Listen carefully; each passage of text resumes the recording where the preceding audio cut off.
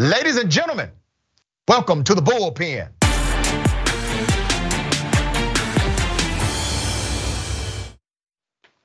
In the Bullpen today, we have Mr. Eric Peterson, associate contributor, Young Voices, tech policy analyst, and commentator for various outlets, Reason Magazine, Washington Examiner, Real Clear Policy, etc. Eric, good day, welcome.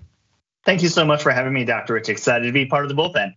Thank you for being here. So we're gonna chop it up about organized labor and the impact on society in America. I don't want to presume what you know or believe about organized labor unions. So if you would, give us your sentiment. Yeah, I'll just be very brief about it. I think all Americans should have the right to be able to unionize, especially those in the private sector, but people shouldn't be forced to join a union against their will as a condition of employment.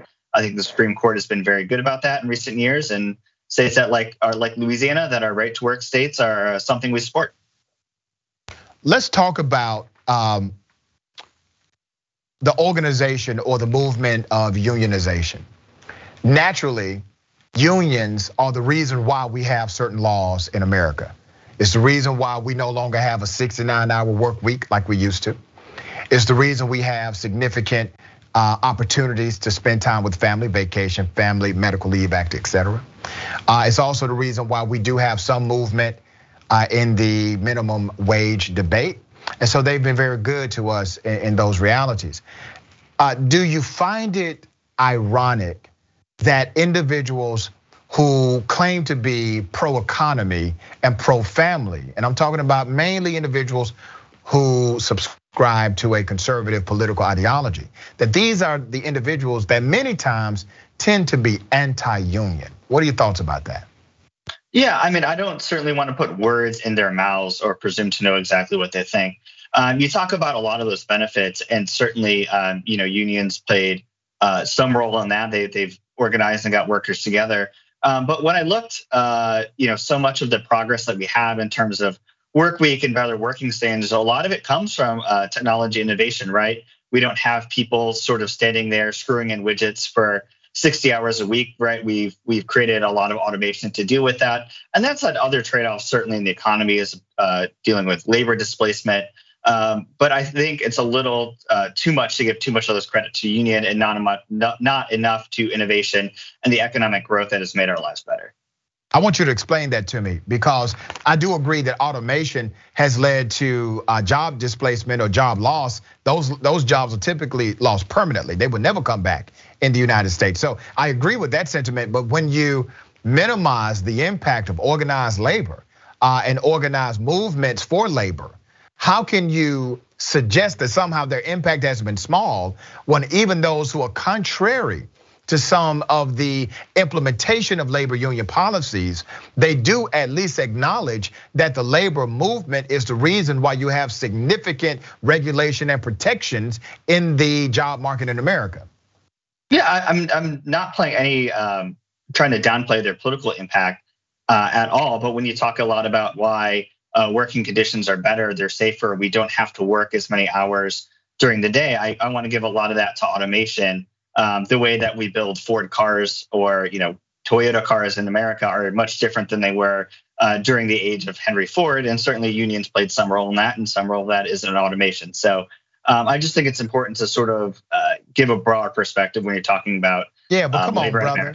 Even after automation and during the progression of automation, you still have people working 12 hours, 14 hours a day, and that was considered standard, especially in industrial and warehousing jobs. So automation didn't change that. You still had individuals that would be fired if they tried to take a day off for sick leave. Automation did not change that. You still had people that could not legally take off to deal with family emergencies. Automation did not change that. What changed that was a policy core that was supported and promoted by organized labor. Yeah, I mean, certainly they've had a large political impact on this country, and I don't think there's any dispute in that. Okay, all right, so you agree with me, good. So here's the thing. Your initial premise was you actually agree with labor, and I agree with labor for the most part. I don't agree with unions. For example, I don't agree with police unions, all right? There are a handful of police unions I can actually get down with that are willing to call out bad cops. But for the most part, the most powerful police unions, They are there just to protect bad cops. They don't care if the cop was right or wrong. They're simply going to protect them no matter what. That's a bad union to me. But union outside of policing, primarily, is there to make sure that, one, you do have collective bargaining, but also you can't be fired for BS. Okay, you can't just be let go because somebody showed up and they're mad or they don't like you or there's a personal issue. And naturally, the way we pay those that are unionized is 20 to 28% higher than non-union workers of the same industry. So you have an added benefit with that, and that's even when you calculate the amount for the fee to be inside of organized labor. So let me give you the sentiment of why people believe, some believe, that even if you do not want to unionize, that certain jobs should require that you pay the fee.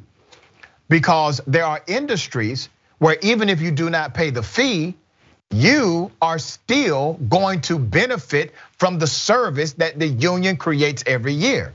You benefit from that service of collective bargaining, of protocol and firing and hiring practices, of anti-discriminatory actions, of all of that. You take advantage of what the union does every year, even when it comes to pay raises, etc. So why do you think that system should be only a voluntary system and there's no daylight for that system to be 100% funded?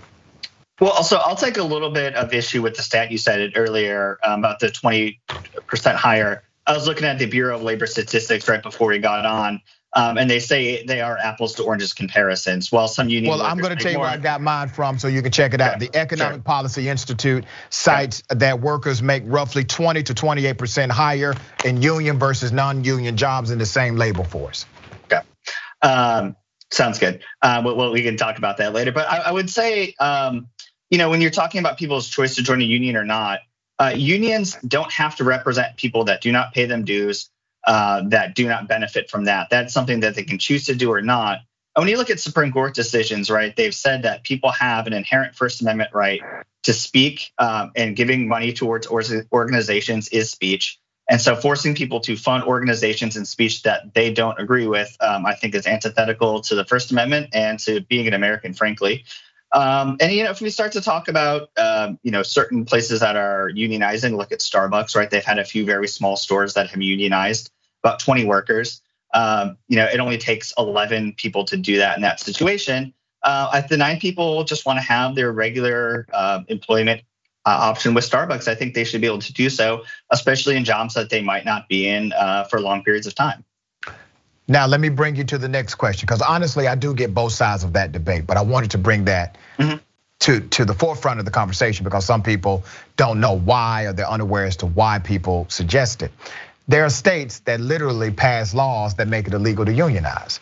Now, you said at the beginning of this show that you actually agree with the American worker making the decision. However, 100% of states that don't allow unionization are led by Republicans. You, by logical connection to your first premise, would be adversarial to those governors for taking the choice away from the American worker. Am I correct? You'd have to get specific on what policies you're talking about. There are some states that do not allow unionization by law. Georgia's one of them. Okay. They don't allow collective bargaining, none of that. I mean, if you're looking at the states with the lowest union membership, it's North Carolina and South Carolina, and they're still over 3%. Again, that's according to BLS. But yes, I mean, I think any law that would just outright ban unions or any sort of voluntary arrangement is not something that I would support. All right, good stuff. Listen, man, it was a pleasure having you on the program. I appreciate you stopping by Indisputable. All right, thank you so much for having me. Looking forward to chatting with you later. We'll have you back. Thank you, man.